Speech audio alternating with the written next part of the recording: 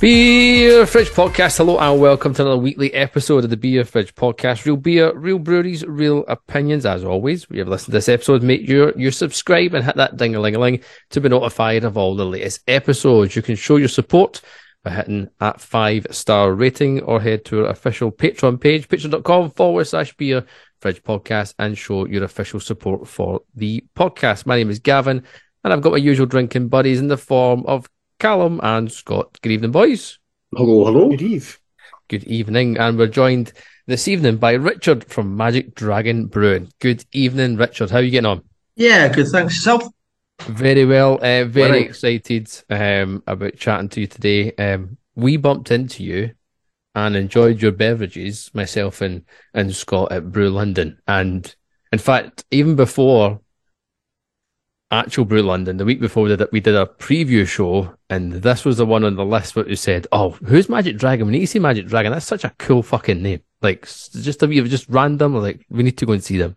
And the beers did not disappoint on the day, and we're like, we need to get them on the podcast because the beers were brilliant. Then I think the standout one for me and you, Scott, was the Black Tiger. IPA. Yeah, it was an absolute standout. Like, fucking yes. Class. Aye. I think that every day they began, I thought, fuck it, we'll get you on the podcast. Gotta say, it's my favourite beer at the moment in the bottle is the Black Tiger. Oh, smashing. Unbelievable. So we had to get you on the podcast. We'll start off as we normally do and go around the virtual table and see what we're drinking to start off the podcast. Callum, what have you got to kick things off? I assume a Magic Dragon, funnily enough. Funnily enough, yeah. So thank you very much, Richard, for sending the beers up. Hugely appreciated. And this one is a bit of me, to be honest. So I was designated correspondent for beer for the over 55s, just because of my my liking of old sort of traditional style beers. And this is definitely fits right into that category, and it's the Border Bitter, and it's a 3.8% best butter, and this is just perfect for me, really. I mean, it's like a warm blanket, you know.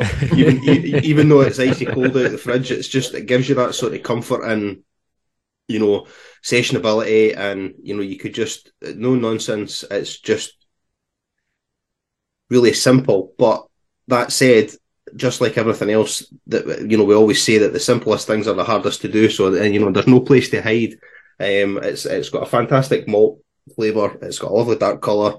It's not too hoppy. There is a sort of little bit of floral note there at the end. But it's uncomplicated, cracking beer, and, you know, I could quite happily drink this all day and be. And not be looking for anything else, you know. As I say, it's really, really refreshing out of the fridge, but I'm quite sure that once it warms up, the flavours are going to get a bit more complex, and once it gets to that sort of cask temperature, it'll be a whole other drink, and I'm quite sure it's not going to disappoint either. I'm totally glad that I started with this one. Delish. Right up your street, into that. That is absolutely, yep. 100% right up your street. Gilroy, what you got, mate? Sticking with the summer beers, I decided to open I couldn't hold back any longer. I decided to open the Obsidian first. Oh. So it's the Welsh Stout, 4.2%. I'm a stout lover, regardless of what season is. And in case you wondered, Richard, this is our summer this week here. The last 5 days, this is it up in central Scotland. This is as good as it gets. So everybody's out lying in deck chairs, painting their fences and everything. I'm inside having a stout, which is exactly where I should be. Yep. It's incredible. It's got a lovely kind of... I've had smoked beers in the past, and there can be, at times, they can be quite overpowering. I'm not a peaty whiskey guy. It's not really my scene, but this has got just a lovely, just slight hint of something that just adds an extra degree of depth to 4.2% is pretty light. We've had a lot heavier stouts than that, and this backs a depth of flavour that warrants a much higher ABV than what it's got. It's got a lovely body to it. It's just perfect. It's really good. I love the kind of smokiness. It's obviously it's pegged as a Welsh stout, so I'll ask, what's the define a Welsh stout compared to its other incarnations for us, if you can help me out. No, Welsh beers in general are slightly sweeter. I think that goes back to well centuries ago when it was like a honey beer was sort of the staple Welsh beer. And we're speaking a lot of our brewers. The idea for Welsh stout is it's just a slightly sweeter than Right. your London stouts, and your Irish ones. So it's just got a little bit of sweetness to it and that little bit of smoothness to go through, which gives it the Welshness. Yes. Okay. Excellent. And it does have got a lovely kind of rich kind of chocolatey flavour. I would say it's got that sweetness, but it also has it balances it really well. That touch, slight hint of smoke definitely helps balance it out to the point whereby it's like Callum said about the batter, it's sessionable as hell. You could just go and enjoy a good few and not even bat an eyelid, nor be like you said, Callum, as well. I'll echo that. Look for anything else. And based on that, and having tried the Black Tiger, that seems to be a theme, which I'm sure will continue into Gav's description of what he's having as well. Sure, you're on the golder side of things, Gav. I'm on the golder side of things, and yeah, I agree to that statement as well. It's just like you said, it's just doing good beer fucking properly, and like you said, Carl. Yes, it's not so much you're saying it's a simple beer. There's complex things about these beers. However, if they're done properly and they're done correctly, and they're old styles, then they can be fucking smashing beers. I'm on the Golden Ale, 4%. This is just this is just summer in a bottle for me. Like I can see myself drinking this as a cask as well. It feels like it's going to suit that kind of style of beer. Proper sessionable with the cascade in it. You can definitely get that in the back end with a wee bit of bitterness, that dryness that's coming through in the back end as well. Lovely and sweet in the middle, and it's just it's honestly not even like blowing smoke up anybody's arse, but it's a perfect beer for just sitting in a beer garden and just on a Sunday afternoon, just chilling. Just do fuck all, sit in a beer garden, good company, good beer. Don't really think you could ask for much better, to be fair. Don't think you could do it much better than that, and it's an award-winning beer at that. So fucking damn right, it's an award-winning beer. Yeah, we won gold, silver. We got 2-star Great Taste Award for it, and it highlights it. We ended up being in the BBC Good Food magazine a couple of months back. Fucking nice. No more shit. Yeah, there we go. So, and accompanied it's one of those with a Welsh rarebit as well, apparently. Yeah, it's one of our. We actually won first. That's the first award it won. It went into the local restaurants. Wanted to use it to pair it with the North Wales food competition have each year.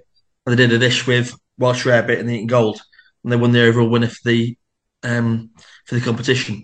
Excellent. And that was the deciding factor was the Eaton Gold, which was fantastic. Exactly, 100%. I could agree with that. Fucking 10 times over. I mean, the Welsh rarebit was probably like mid-level, and then, like you said, the beer just bolstered it to the top of the table. By all means, definitely. Up here in Scotland, would call that the Welsh rarebit. That's a fancy version of roasted cheese, as we would call it. And it's absolutely unbelievable if you've had it. I can only imagine how well it would go with something like that. It's obviously cheese is obviously fatty. It's pretty intense. You can imagine a golden ale would just cut right through that. Oh, mate, if done properly as well. So, thanks, Richard. You've made me starving as well. It's all right. Cheese and beer. What more can you say, really? No, that's it. I've not had my dinner yet. And me neither. Are you having a beer this evening, Richard, or are you? Yeah, I'm actually. Let us talk about it and waffle. Yeah, I'm actually having one of the green ones at the moment. Something a bit lighter, because it is a bit probably. A few degrees warmer down here. Yes. Yourself. So it's. I thought I'll have a green one, and I'll probably get the Black Tiger because I think the Black Tiger's perfect. Cold. Black Tiger's ridiculous. Black Tiger is ridiculous. You got that, Cal? Aye. Yes. I'm looking forward to it. Aye, mate. It's insane. It's ridiculous. Richard, we'll start off as we normally do when we have a guest on the podcast and find out a little bit of background, how it started, and the story of Magic Dragon. Okay, well, the Magic Dragon itself, I took over what used to be the Plassey Brewery, which is the oldest microbrewery in North Wales. And a friend of mine had the brewery, and they were looking at retiring. So at the time, I was just running a family pub. Yep. And he knew I quite liked the idea of my own brewery coming through. And then he actually turned around to me and said, Rich, why don't you take over the brewery? And I was like, well, what the fuck do I know about brewing beer on a commercial basis? Let's be honest here. And he was like, well, you know more than most people. So I said, look, I'll have a go. I'll take over the brewery on a short term basis. If you can make some beer that's sellable, I can make a living out of it. Yep. I'll take it on. And so literally went to my first SEBA meeting, and Will from Slopins collared me and said, "Look, Rich, you need to change the name because you're the fourth brewer taking over the Plassey. You can't really call it the new Plassey Brewery. So it's just going to get stupid, isn't it?" So we sat back and we thought about it and thought, well, we've got magic because let's face it, when you add yeast to a beer or wort, sugar liquid, turns it to alcohol. Let's face it, it's pretty magical, really. Yeah, it is. It's alcohol, mate. Right. It really is. The Dragon bit is basically for Wales. Yep. So that's where Magic Dragon came from.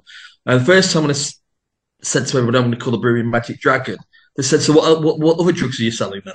100%. I was like, come off it, that gives a chance. But I thought, no, we'll persevere with Magic Dragon.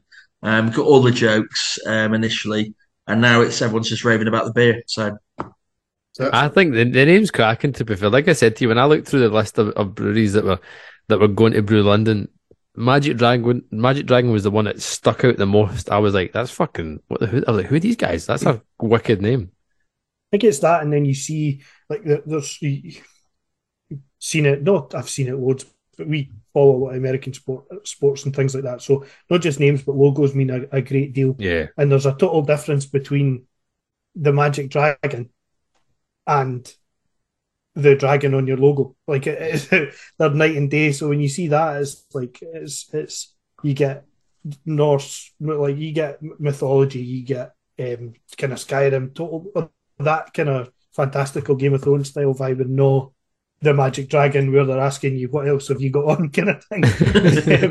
What else are you into? It's seeing the logo and seeing the branding and everything, and then obviously the product and the glass and the bottles just makes it totally makes sense. And I'm so glad to hear you that the because it was like me, I was kind of, here we go, what are we going to see? And then as soon as you've seen the branding and tried the Black Tiger, which we've mentioned it enough times, I know. But when we tried that, because it totally blew. But I think the reason why we were so incredible. excited about that beer when we were at Brew London, and why we've probably mentioned it about 4 or 5 times to the point where folk are going shut up about saying fucking Black Dragon, is the fact that it was you had it on at cask. It was a cask beer that was available, so it wasn't like anything else that was getting pulled. Yeah, it's not something we've seen a lot of a cask black IPA. Have I got it now? No, it was the stout. The stout was cask. The stout that was cask. So that's what that was like another thing that was drawn us there. I knew I'd said that wrong there. It was superb.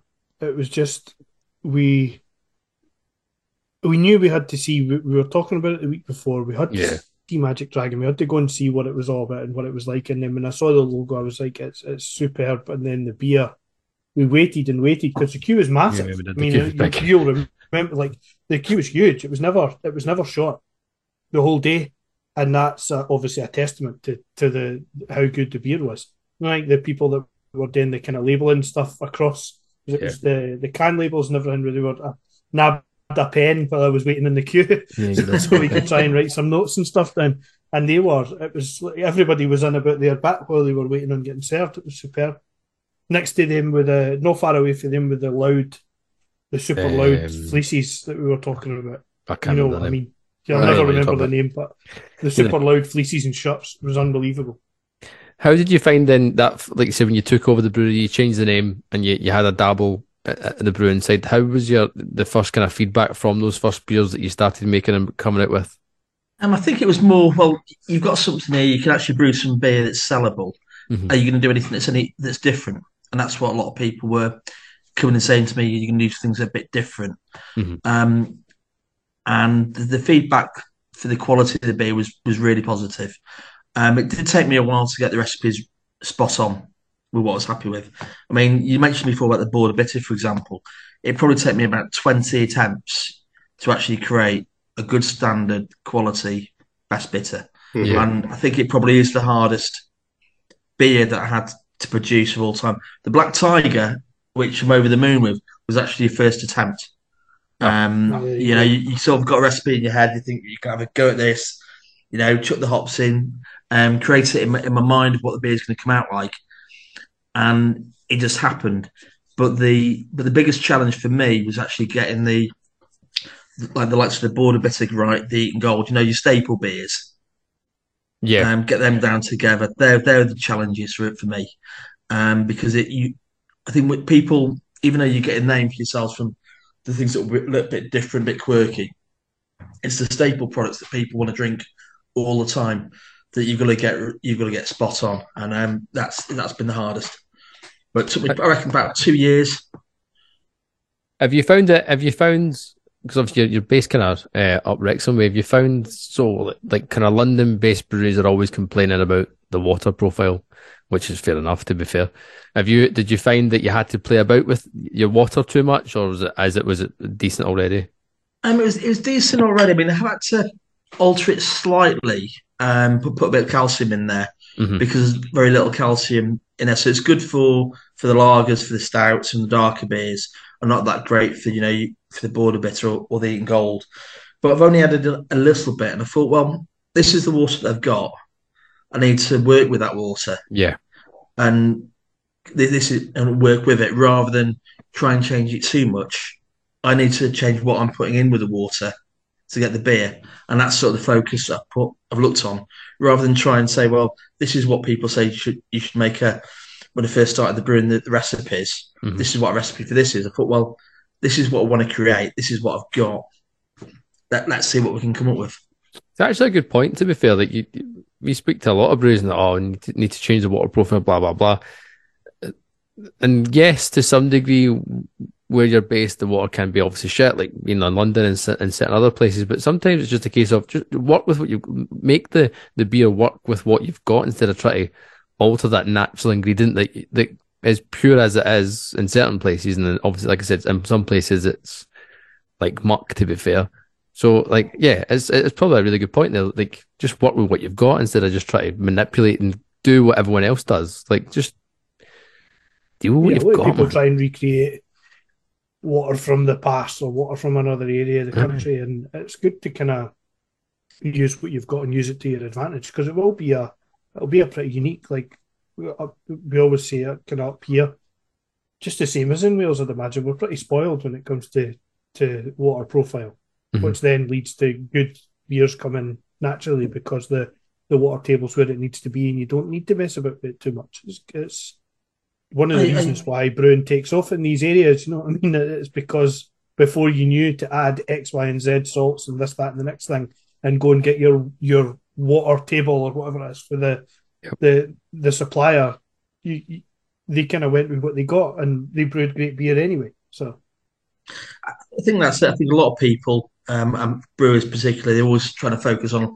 let's brew the perfect Burtonwood bitter or the perfect California IPA. Yes. There's no way you're going to get water from California or even get anywhere near it, because it's a totally different water table. So why are people trying to create something that this just can't do? It just makes me giggle a little bit. Yeah, definitely. And that's how going back into prehistory almost. That's how pubs and people congregating to drink. Apologies if you covered this while I was dealing with children there, but people congregating to drink together is because Scott brews the best beer because he's got the best water, and the water where we are is crap, so we'll go there and drink his beer because you're not going to be able to replicate that. Some people do a good stab at recreating or trying to recreate water and all the rest of it, but it's there's no substitute for the real thing. You mentioned Burton Ale, so I listened not long ago to Pete Brown's audiobook. Pete Brown is trying to get the IPA to the Burton IPA to India, And it's a different, the story different class, but it totally brings out once it's kind of taken off in its local area, the thing they need, everybody who thinks they've got half a business mind is, how do we shift this? Mm-hmm. And how do we get it to survive when it gets there? How can we make it there? The first thought is, how do we move this? How do we shift it and make sure it's still alive when it gets there? And that's the kind of ingenuity of that whole story is, we're not going to try and mess with we're not going to try and brew it over. There's no point. We've tried. It doesn't work. You end up with a swamp and a cask when you try and make it there. we need to lift and shift this, and we need to keep it right when it gets there. And the kind of ingenuity that goes into that's different class. There's a reason why you've got to stick with what you're good at. And yes, you can do an ode to X, Y, or Z style, but it's your version because it's your water and it's your choice of ingredients and your way of putting the things together that mean you'll never ever replicate anybody's version. Really, truly. It's just it's a different beer all the time. Exactly. I think there's a lot of people over the years try to create Semi-Sailor as a landlord. I've never tasted one that's been exactly the same. No. But a lot of people have tried to. I mean, how many the on-brand thing up until recently, until the weather got decent, was everybody came out with their version of a nitro stout, wasn't it? It's like let's and everybody's done it, some to a greater degree than others. Like I think Ansbach and Hobday's versions is pretty good, but it's not Guinness, and it's never going to be. And I don't think they market it as such, but it's never going to be. So it's no Guinness. It's no Guinness isn't Guinness anymore. Let's face it, really. Unless you get it at the right place at the right time, poured by the right person. It isn't Guinness anymore. So between that and we've seen Campervan's version did a good kick at that particular ball when it was released. Just to taste test, obviously. Everybody kind of did it. That was on brand for a bit, but it's never going to be Guinness. So yeah, exactly. It's all right to have one that's locally brewed, which is a great idea, but it's never going to be Guinness, is it? And to convert that particular tribe if you talk about uphill battles, that's a behemoth trying to get them over the hump and turn their face away to something else.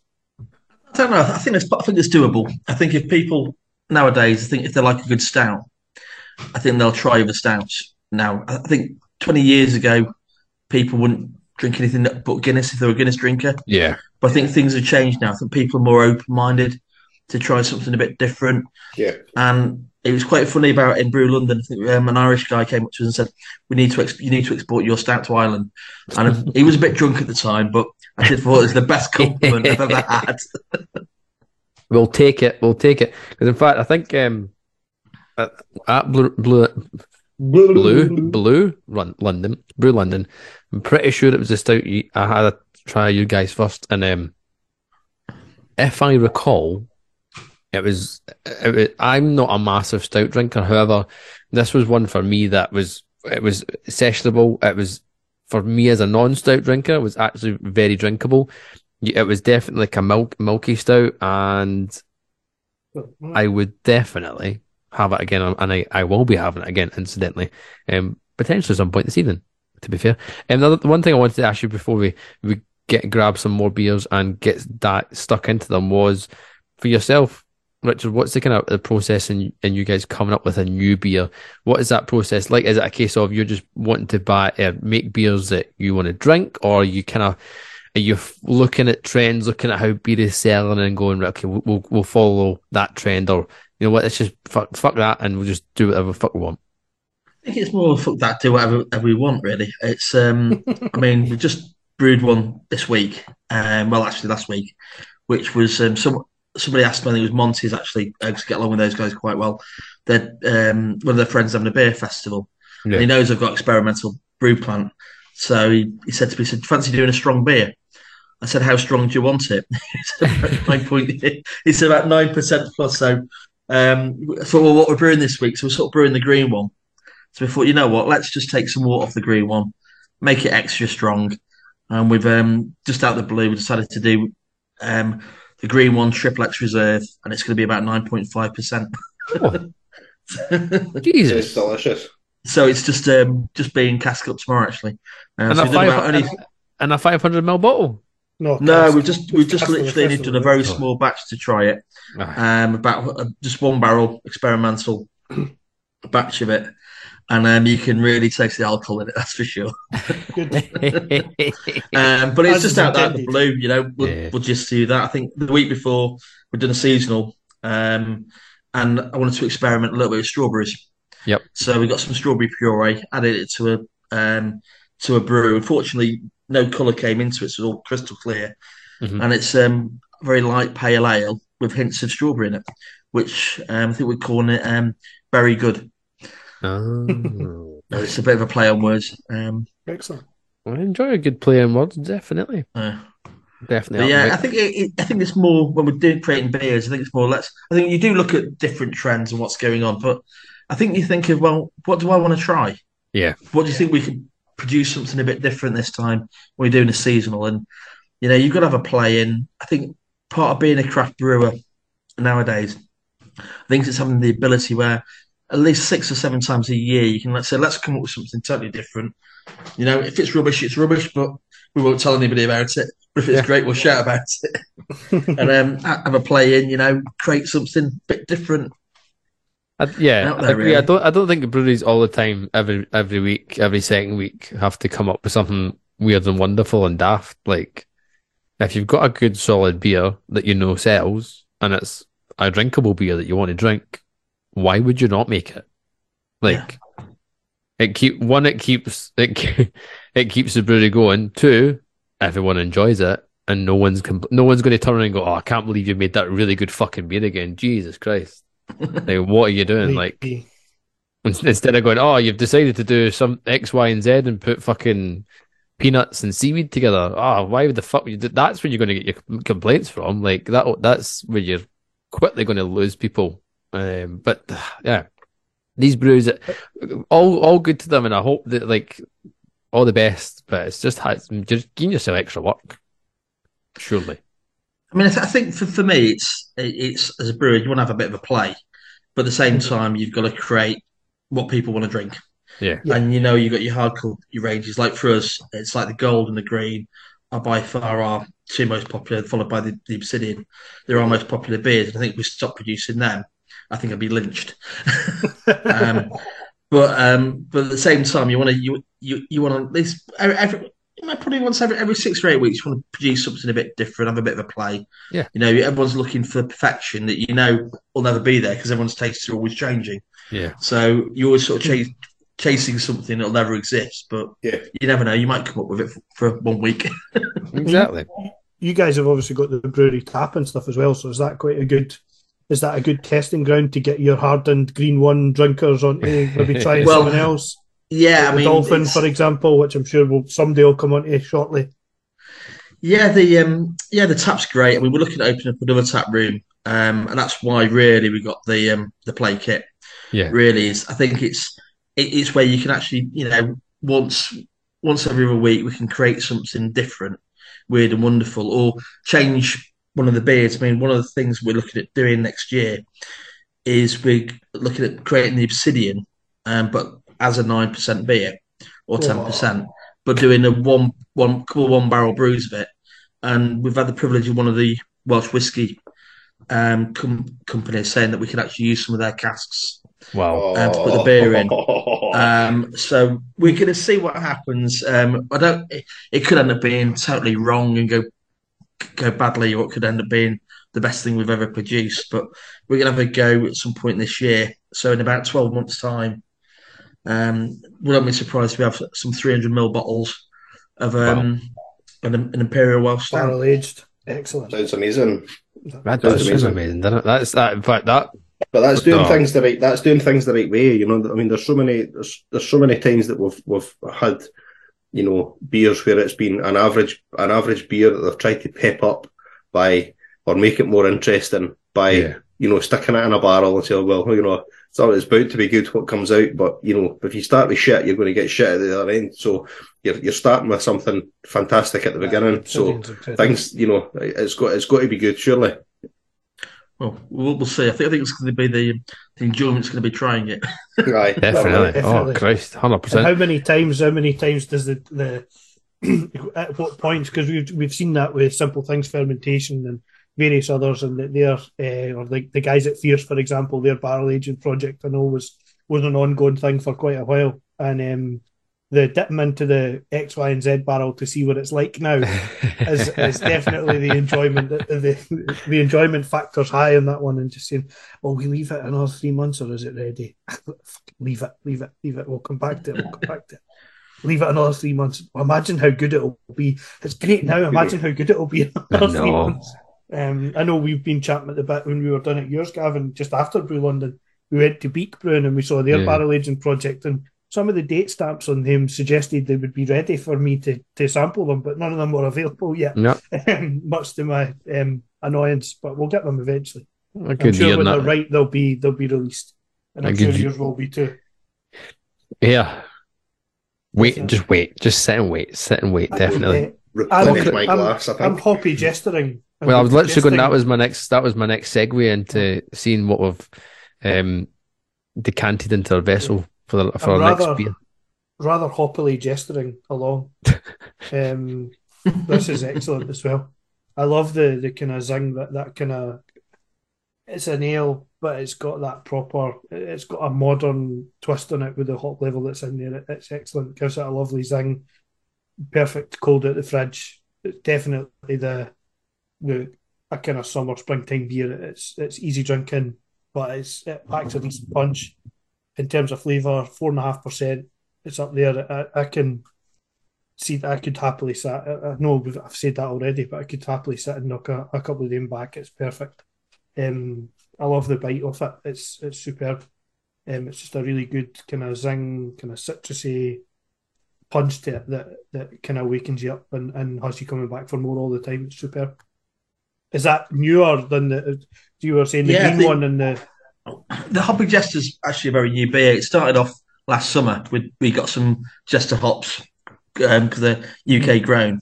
We thought we'd give it a whirl, and we brewed one for the summer at 3.6%. We really liked it, so we decided to brew one for the autumn. That went to 4.2%. We really liked it. We thought, you know what, let's brew another one, but we'll make it a permanent. So yeah, let's do it at 4.5%. So just added the hop level as we went across on it, and I think it's definitely a keeper. It's I think it's actually better in the cask. You get more flavour comes out of it in the cask. It's one of those beers where I think some beers were perfectly carbonated and are better carbonated. I think that's one of them where it's better out of the cask than carbonated. You can tell, like, the longer it sits in the glass, it does kind of, obviously it's getting close. It's not going to be never going to be exactly the same as it's going to be in cask. And I can imagine that trying something in a bottle always has you, like I've mentioned before, it always has you thinking, imagine what that would be like, and imagine what it would be like in cask. Like, we try that. There's so many 440ml cans, you're like, imagine how good that would be.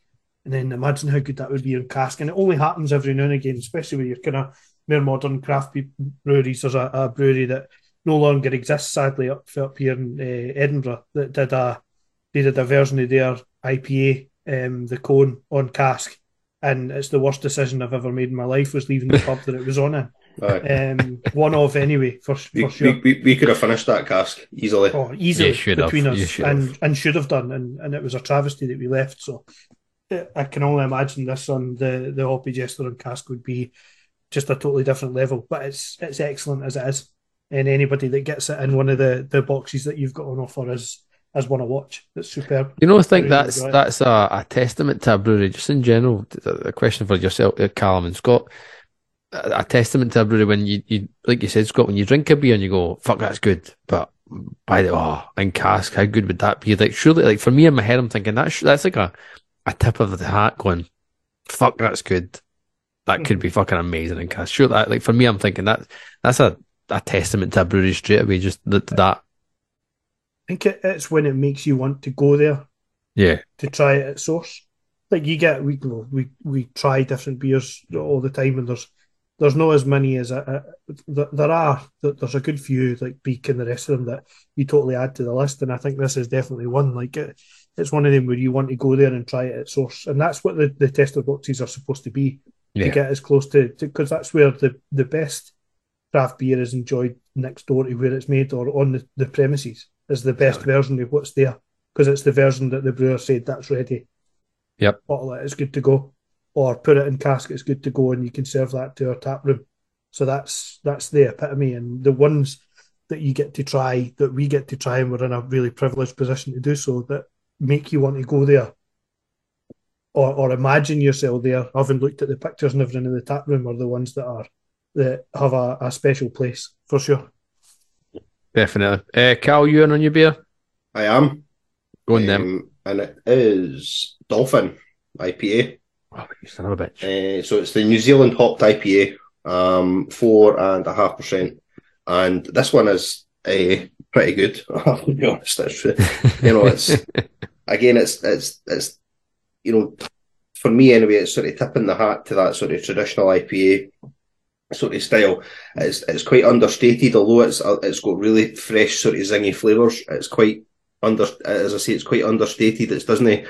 It's not smacking you about the face, like it's not overly hopped. It's not too harsh. It's really smooth, so refreshing. This is this is another completely quaffable beer. It really is, and the hop bill's really quite complex as well. I don't know what hops are in it. I mean, it says New Zealand hops on the bottle. I think we've got Motueka on there. Mm-hmm. So you're getting that sort of quintessential sort of New World hop, if you like, flavour. Loads of citrus, quite zesty. It's not too much on the nose just now, but I'm guessing that's probably because it's freezing cold. But it's all there in the flavour, and it's got a lovely body. And again, the body kind of belies the 4.5%. It's quite strange that you feel really substantial, but not heavy. If that makes any kind of sense at all, you're not. It's not overpowering and claggy and that kind of thing. It's lovely. It's really nice. Totally I'm on the same beer myself, mate, and I agree to that. I agree to that. It is a full flavoured beer, and it's almost there's a really good balance there between the malts and the hops, because you almost feel like after you've taken a drink of it, the hops and the malts are to sound fucking proper corny, are like almost having a wee dance. The malt will come more forward, and the hop will come more forward, and they just kind of. It's a really pleasing bitterness at the end. It's not. I mean, I don't like. I'm glad Mark isn't here to laugh, but it's I'm not a fan of the sort of ridiculously bitter IPAs, but I know that he is. But this one is just it's hitting that sort of sweet note for me. It's just bitter enough that it's just as he would say, coats your tongue and just makes you want to keep coughing away. It's special. It gives you enough of those New Zealand vibes in terms of the kind of light pininess, the light bitterness. And again, like I mentioned, the malt is very well balanced with it. Like I said, corny as fuck, but doing like a dance with it almost. I'm getting maybe really good at these beer reviews. Maybe after 5 years, you never fucking know. No, but overall, cracking beer. Have we absolutely destroyed that description of those two beers? No, I don't think you have at all. I think the Dolphin. The only thing about the Dolphin I'd say as well is in the cask, it's got a bit of a richness to it. Yes, right. As well, quite a bit of depth because it's actually a single hop beer. So it's got that. It's just got a little bit more depth to it with the flavour coming through, which is, I think it's an interesting beer. I think it's one of those few ones that we do that I think we've never done it in keg yet, but I think it'd be better in keg because it's better in the bottle, I think, than in cask slightly, even though some people will disagree with me. That. No, I think it's one of those beers that slightly carbonated. I think it does improve the beer, but I don't know if that's because it's a New Zealand hop with it. But I think you're spot on the nail. Why did you go for Motueka? Why was that of the New World stuff? I just had a little kind of chat because I get along quite well with both Brookhouse Hops and Charles Farren, and I would have a chat with them about what they got available, what's a bit interesting, what's something a bit different, and has anybody done anything as a single hop beer with this that you're aware of? Because you don't want to do too much of what everyone else is doing. Yeah. And at the time they said, we've got this new hop come over from New Zealand, give it a whirl. And I fell in love with it. So I must admit, fancy fairer than that. Now that you've said that, Richard, I can't off the top of my head rhyme off any Not a single hop. No. Yeah. No, I was just about to say that. It's a. Oh, you can tell that you fell in love with it. It's to go with it as single hop. It's often paired with. There's always a Citra or something else in there, or a Nelson Sauvin or something like that that's in there beside it. To go single hop with it is tells us everything about you obviously enjoyed it, and it does give it a depth of flavour if you're having it on its own, I'd imagine. And I'm looking forward to trying it. Superb. No, definitely worth a try. Are you on a different beat yourself, Richard, at all? I'm about to beat us to the tiger, have you? Yeah, I'm still on the green one, which just finishing off the bottle. The green one's such a class name, by the way. It's really surreal. I shouldn't do I dare say it. The green one came about because of Diageo. A few years back, I don't know if you remember, they bought all the Citra hop in the whole of the UK near enough. And at the time, I didn't brew the green one. It was a beer called Ice Dragon that used to produce, which was a combination between Citra and another hop, which is very similar in some ways, called Zaka. Yep. And I had to get Citra on contract to make sure I didn't run out of Citra. The guys in Hop Merchant said, "You'll be all right with a Zaka. There's plenty of it, Rich. Don't need a contract." So anyway, along comes Diageo, decides to buy up all the Citra. So what do the Hop Merchants recommend? Have a Zaka instead of as a substitute. So I go around trying to get hold. So I've got all this Citra, ran out of a Zaka, so I couldn't brew the Ice Dragon. And I thought, you know what? Nobody else can brew a single hop Citra beer, but I've got loads of Citra, so I'll brew one. So I brewed a Citra beer as a single hop Citra, and everyone really loved it. And I said, "Oh, but because we produced it on a green badge, when people came back through, it's like, go with that green one, we like that green one." So I thought, well, what we're going to call it, bring it as a permanent. I thought, you know what? Just call it the green one. Just go with what everybody else said. Perfect idea. Listen to the people. That's good. I like that. Definitely. That's what you want. That's what you want from breweries, local breweries and stuff, etc. Listen to people. Like you said, you're based in Wales. You're based in Wrexham. Wrexham is always. Not been much happening in Wrexham. Not been much happening in Wrexham now. Oh, it's never been in the news at all, has it? No, it's. I have to say, I'm quite pleased with my little tap room. I think when Wrexham got promoted, we had to close the doors at 10:30 because we didn't let anybody else in the pub because it was sat full. Fuck. It was not a bad problem to have that one. Yeah, and I think on a Tuesday as well with the parade, I think it was like a Friday night. So I've got no complaints to the Americans buying Wrexham Football Club at the moment. I think it's great vibe. Give Wrexham a good buzz.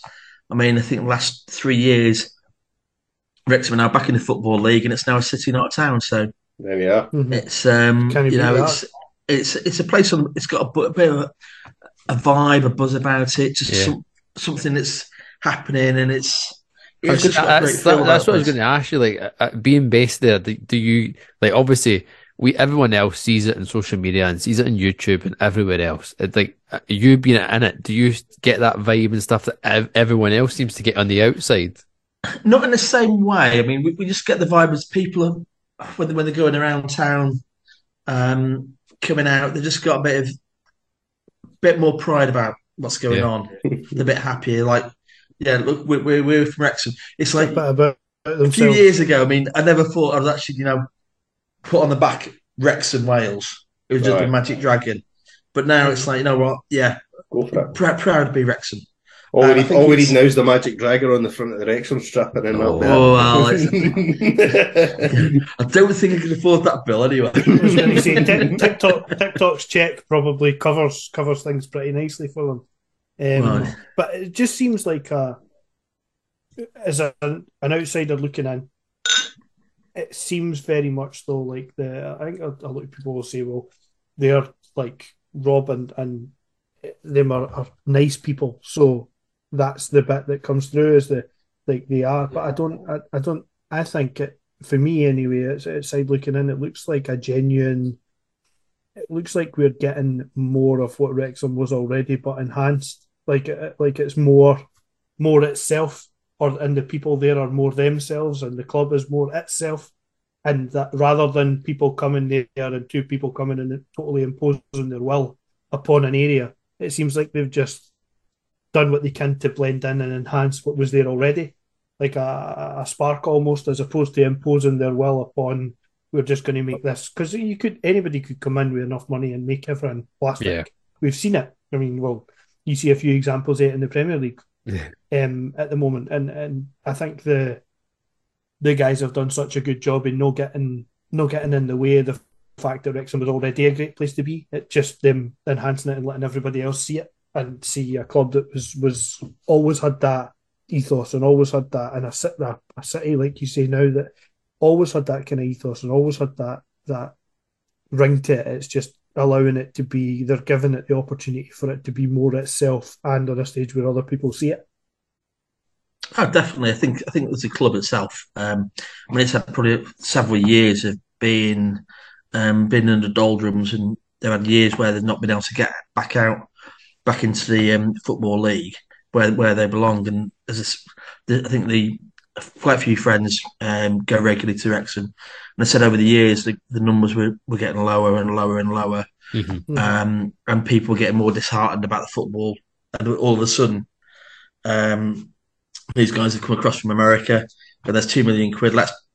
Let's chuck some proper money into the club, and all of a sudden you've got TikTok, this, that, and the other, and it's just this whole what's going on. And I think the good thing as well is about it on regularly, you hear it on the Facebook and whatever. Someone's raising some money for charity. Yep. It might only be 5,000 or 15,000, and Rob or Ryan will just get the checkbook out, and there you go. There's £5,000 or £500, and it happens on a regular basis. Kind of thing. Wow. Yeah. So it's regularly you'll see something locally where they chuck some money in, and things that you guys won't see nationally. Yeah. But on a local level, and I think it's fantastic what they're doing. They're giving proper support to the community, and actually are giving a little bit back to it as what they can do. But I mean, from speaking to one of the guys a few months back, who was involved in one of the directors, they just can't get over how well it's happened and how the progress has been, and the positivity for Wrexham itself, for the proper Wrexham fans. It's been brilliant, absolutely amazing to watch, and obviously the excitement of that promotion was absolutely ridiculous. I think everybody in their dug watched it. To be fair, they did not the hard way, but it made it exciting right down to the last second, which is exactly the way you want to do it if you're going to do it. And was it the Notts game and Ben Foster's save? Was that the Notts game? That as well, like to totally pick him out I mean, well, that was interesting because that was where he started. That was started. And totally not a wash, but to go back and say, well, you can definitely do it. Like you're still there. You're definitely going to do a job for us, kind of thing, and come in and do it. It's the story. A cracking story. Hoped an extra year of Alan McGregor's Rangers career could have been, but sadly was not at that age. But we'll get there eventually. Back to the beer. This Dolphin is getting better and better. And I can't believe that I've never had a single hop Motueka beer before. And this is just how many times have you been to New Zealand, Cal? I know, but this is we consider ourselves quite well hopped on this podcast. We're quite well exposed to the different hop varieties and stuff. But it just goes to show that until you taste something in isolation, until you taste it on its own, you don't really you can't fully appreciate the different sort of complexities and stuff. I mean, I'm getting sort of herby flavours and like sort of basil and things like that, and the lime, it's like proper mojito type lime flavours, and it's just it's fantastic. It really, really is a great beer. It's an absolute it's a cracking beer, and like you said, Cal, I'm scratching my brain trying to figure out if I've had a Motueka single hop beer, and I've went through my Untapped, can't see any. Scrolling through pictures, can't see any. There's a chance I might have done and just not fucking remembered. But I'll rephrase that. There's a strong chance. I have and just not fucking remembered. But aye, it's a cracking beer, such a good beer, and like the back end of it for me is the best part of this beer. That dryness and that wee bit It's of like a zing. bitterness. Aye, aye, loving it. Not to blow too much smoke up your ass, Richard, but aye. We're trying our best to find faults, and you just make so far you just make fucking good beer. So yeah, we're struggling to be fair at the moment. I noticed a little bit of black stuff in a vessel there, Richard. Yeah, I've had to crack open the Black Tiger. It's Nice. for me in actually in the bottle. If you've not tried it in the bottle, I know you've tried it in the cask. Mhm. The flavors from the hops come out even more in it carbonated. It's probably one of the few beers that I would actually say again. I think it's a different beer to the cask Yep. that's in the bottle with carbon. I don't think the carbonation with the New World hops somehow brings out the flavour a bit more, which why I think a lot of the IPOs are better carbonated. And I think the Black Tiger is one of those, depending on your personal taste and style of beer, what you like. So if you are sort of a cask ale person, Mhm. it's a bit more mellow, a bit more smooth, but still has those flavours coming through. But the flavours come through a bit more stronger, carbonated. And I think when you crack open the bottle, I think you'll understand why. So is this incarnation like a hoppy stout, or is it a stouty IPA? How would you class it? Well, I suppose I could class it as a black IPA. What I wanted to create was a beer that when you closed your eyes, you could be thinking you're drinking something Yep. different. When you open it, you go, whoa, yeah. What the fuck is that? That's my favourite one. And I think that's what you really want to try and create. And quite a few people, even in London, as a Brew London, and in the tap, when you say to them, try this, but close your eyes, and then open your eyes. And then the facial expressions change because if they see the black beer, they drink it, they automatically think of the dark malt flavours coming through. Yep. But it's just got a load of carafa in there. It has got a little tiny bit of chocolate malt to come through on it. But it's really there to get the flavours of the hops to come out of it. And because of the malt mixture, it enables the hops to really come through. Whereas a lot of the other darker beers, they I wouldn't say stagnate, but it's like adding milk into a curry with the darker beers with the hops. Mellows it some of the, down. Yeah, so with the carafa, it sort of allows it to still come through. Mm-hmm. Black IPAs, you're singing, you're singing to the preaching to the choir. Sorry, with that, it's Black IPA is our favourite style. So much so, the only beer that we've proper collabed on was a Black IPA. Yep. And that's exactly what we wanted. We wanted people to try it, thinking it was going to be a dark beer and basically have umbongo when they were drinking it. That was our intention, was to get as close to that as we could get, and with varying degrees of success. I think because we were so excited the festival that it was at in Glasgow, we drank 4/5. The keg guy. We drank 4/5 of it, so much so that when I went up to get the last one, I think I gave away my last 3/4 pint. Mm-hmm. I didn't get a full pint of it. I got the very last dregs and gave them away to somebody else because we had drank so much of it during the day. Hardly anybody else got to try it. But anybody that does a black IPA is a win in our book. Gets one tick, and then anybody that does it properly gets two. And this is definitely two, if no more. It's superb. It was different class, and it was. I've got it in the bottle, and I said I might keep it for Mark, but he's not getting it. No, he's in Barcelona. The list likely is that he's going to get some. I decided to go with I was like, I'll go with the green one first because I'll go with that next, and I'll have that, and I'll let Richard speak about the Black Tiger because I think it's best described by the person that makes it, and it was a proper experience. There were two black IPAs that we tried on the day. Yes. And I must admit, there was one I can't remember, it was a Volkswagen Caddy van with taps on the side of it.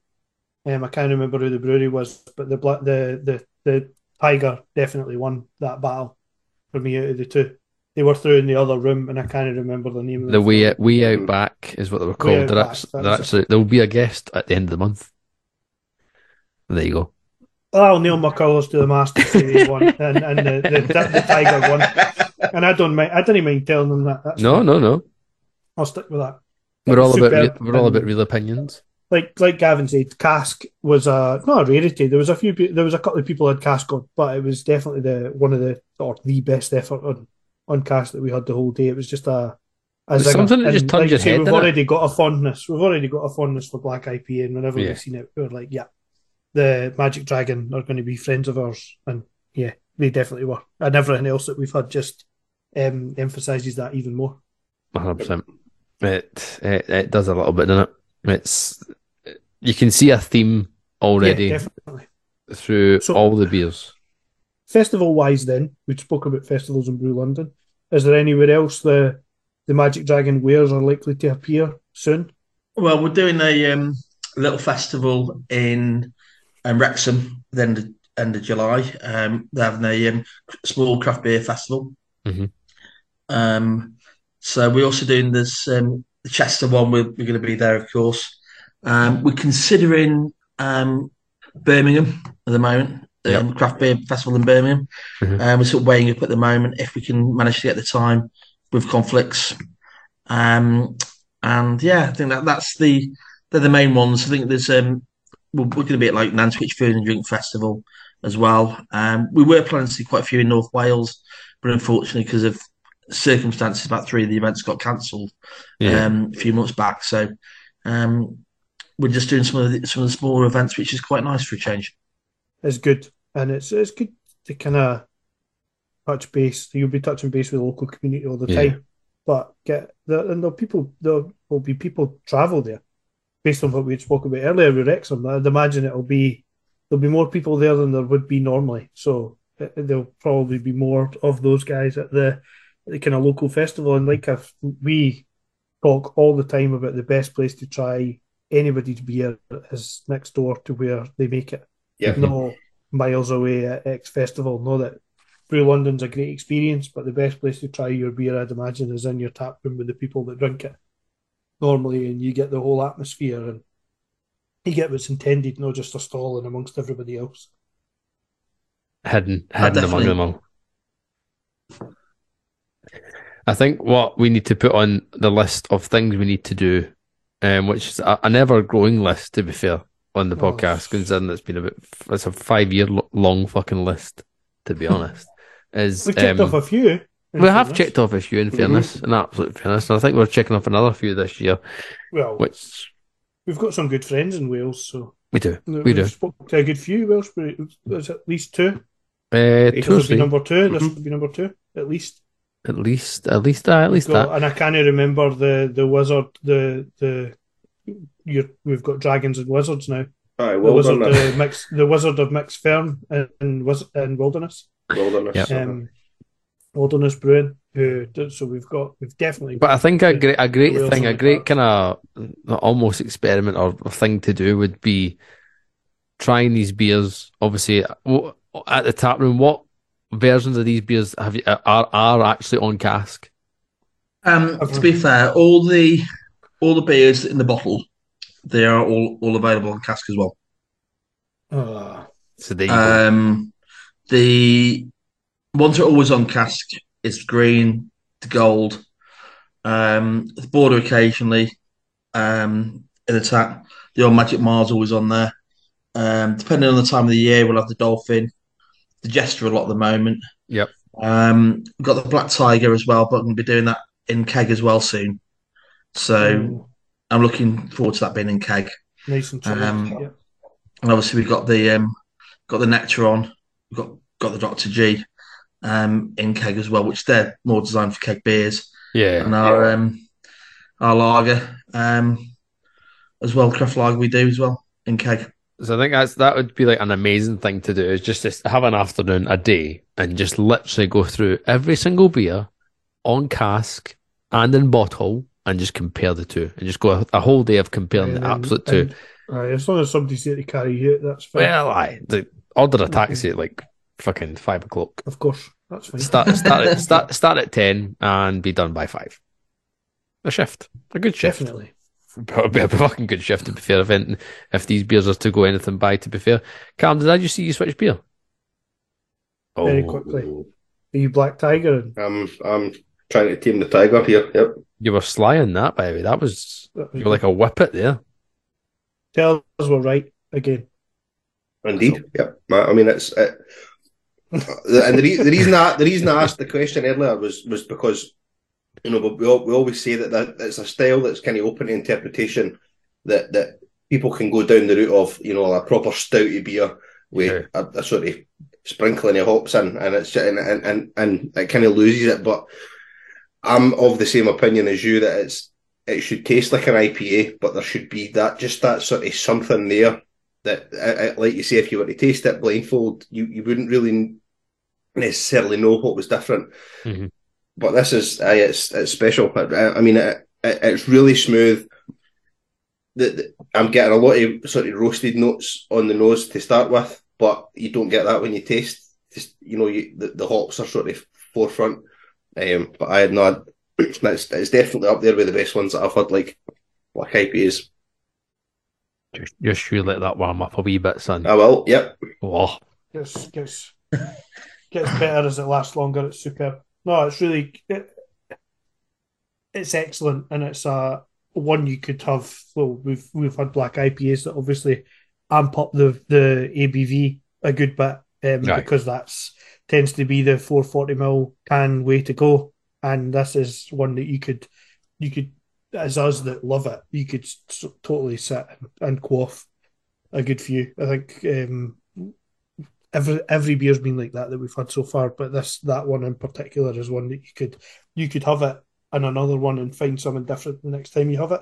Yep. Which was definitely mine and your experience, Gav, with the way we had it. We had quite a heated, not heated, but jovial and enthusiastic conversation afterwards about what we were getting and what we were tasting, and it was just it was an experience. It was definitely we obviously drank a few beers because we had the wristbands to go back again, and even disappeared away to the beer mile afterwards. But if it was amongst trains, planes, and automobiles getting home or back to yours in Eastbourne, it was one we remembered for sure. Amongst a hazy day, it stuck it like a sore thumb. It did stick it. It stuck out tremendously. 100%. Aye, 100%. It definitely was one of the highlighted beers, or highlight beers of that festival for myself and of the day in general. If we look forward to the future in terms of what you've got coming up, what should we kind of keep our eyes out for in terms of Magic Dragon? Well, I'm going to have a little bit of a play. When I say play, experiment, I suppose is the right word, with fruit and beer. But I don't want to create them too sickly sweet or too, I want to be able to have the hops flavour coming through with the fruit. Yep. So I'm going to have a go at a mango one. And what I'm quite excited about is one of the local festivals locally. It's called Blackberry Fair, and they've asked me to do a blackberry kind of style of beer. So I'm going to, in the autumn, I'm going to be looking at trying to do a blackberry porter. Oh. So that's what I'm quite excited about having a go at that. But unfortunately, I'm going to make sure I get that one right before it. Mm-hmm. So that's one I'm going to, if I have to work on it 2 or 3 times before it's officially released for October, that'll be one that hopefully will have got right by then. Hopefully it'll be first time straight off brew, not a problem. Well, that's what everybody dreams for, right? But whenever it's ready to go, drop Gavin or drop the podcast email a shout, because there'll be there's no bothering about Gavin. He can get as many as he likes to Sussex if he wants, but there's 12 coming to Central Scotland. Yep, absolutely. There'll be plenty of orders going north of the border, definitely. I'll be breaking out the wallet for that one, absolutely. Talking about that and breaking out the wallet, if people want to get hold of your beers, where is the best place to do so? Best place to do so is our website, magicdragonbrewing.com. At the moment, we haven't got the Black Tiger listed up there because the bottles are very, very new. Yep. Mm-hmm. So I've not actually managed to put them up on the website yet, but it will be in the coming days. Superb. I will put a link on the description below this podcast and also on our Instagram page to take you directly to the Magic Dragon shop on the website, magicdragonbrewing.com. If you go through the website, you'll see an array of some amazing fucking beers some that we've mentioned, some that we haven't mentioned this evening. The one thing that I'd probably just point you in the direction of getting is probably the Welsh Craft Ale gift box, which is probably the best way to kind of kick your experience off with Magic Dragon. It's £17.99. Are you fucking kidding me? For 6 bottles, 50 ml bottles. What's that? £2.90 a bottle, roughly. Good maths. Yeah. Quick maths. I'm not going to say it's quick, but it was good because you've had all night to prepare for that. Exactly. Fucking written it down, bitch. I like the gift. Like, we love the opportunity where there's a mixed pack because you're getting the opportunity to try all the different styles that are there. That's our kind of thing to get into, and then you can kind of go through and decide what you want for the next time you order, which there will be a next time. So you get to try everything. You get a good kick at it, as we say. Your website guys are obviously ahead of the curve, Richard, because the Black Tiger is on the website. Is it? Let's put it wasn't on there yesterday, so let's put it up. So. But I have to say, a case of 12 Black Tigers for 33 quid is an absolute steal. You might 100%. Fucking go for it, man. 33 quid? That's robbing the brewery. It's ridiculous. It's so good. And there's a beer club as well. Yes. Which is excellent. Tell us about the beer club. The beer club, it's really aimed for design people who buy the beer regularly. So you get a discount if you're just an online customer if you're buying it regularly. But it also gives you 50p a pint off in the pub, and that's tap room. So all the regulars got on there. Most of them are Brew Club members now, and you just give them a free T-shirt once a year. Drag them up to the brewery, let them sample a few fresher beers, just to say thank you for the support for the year. Perfect. It seems like a very worthwhile subscription there. Like I say, go on the website. You're back to them as well. Honestly, you're not going to be disappointed, to be fair. magicdragonbrewing.com. Get yourself on the beer club subscription, or definitely one of the gift boxes. You're not going to be disappointed. Well worth the money, and tremendous value for money as well in terms of the beers, the beer styles. Very, very versed, and the beers themselves just tasting fucking good. By the way, like excellent stuff. Top notch beers. Richard, we've taken too much of your time already, good sir. Like I said, if you want to go to the website and just fucking go. Don't if you want to, just go and check it out. To be fair, magicdragonbrewing.com. While you're at it as well, you can head to our Patreon page, patreon.com/beer fridge podcast. You can show your official support for the podcast, get access to exclusive content, including our trip, or my trip, I should say, to the Drop Project Brewing Festival, Friends Fest, which I was at last weekend. If you're listening to this and you are a Patreon member, you've got 3 or 4 exclusive bits that should be up there by now, by the time you listen to this podcast. Should be, if I've done it in time. Should be. You can grab yourself a listen to it also. Like I said, heading to patreon.com/beer fridge podcast. Like, follow, and share everything you see on Instagram, Facebook, and Twitter. Make sure as well you search for the Magic Dragon. Also, make sure you like and follow and share. I'll get all the links to everything for Magic Dragon on Instagram and on the website, etc.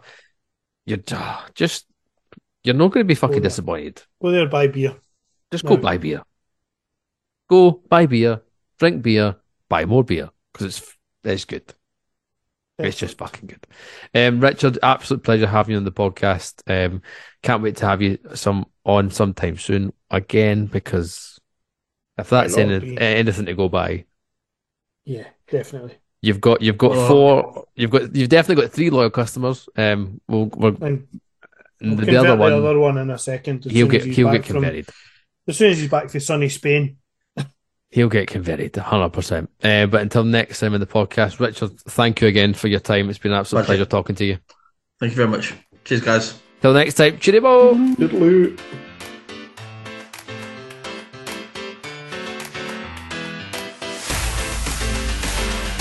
Beer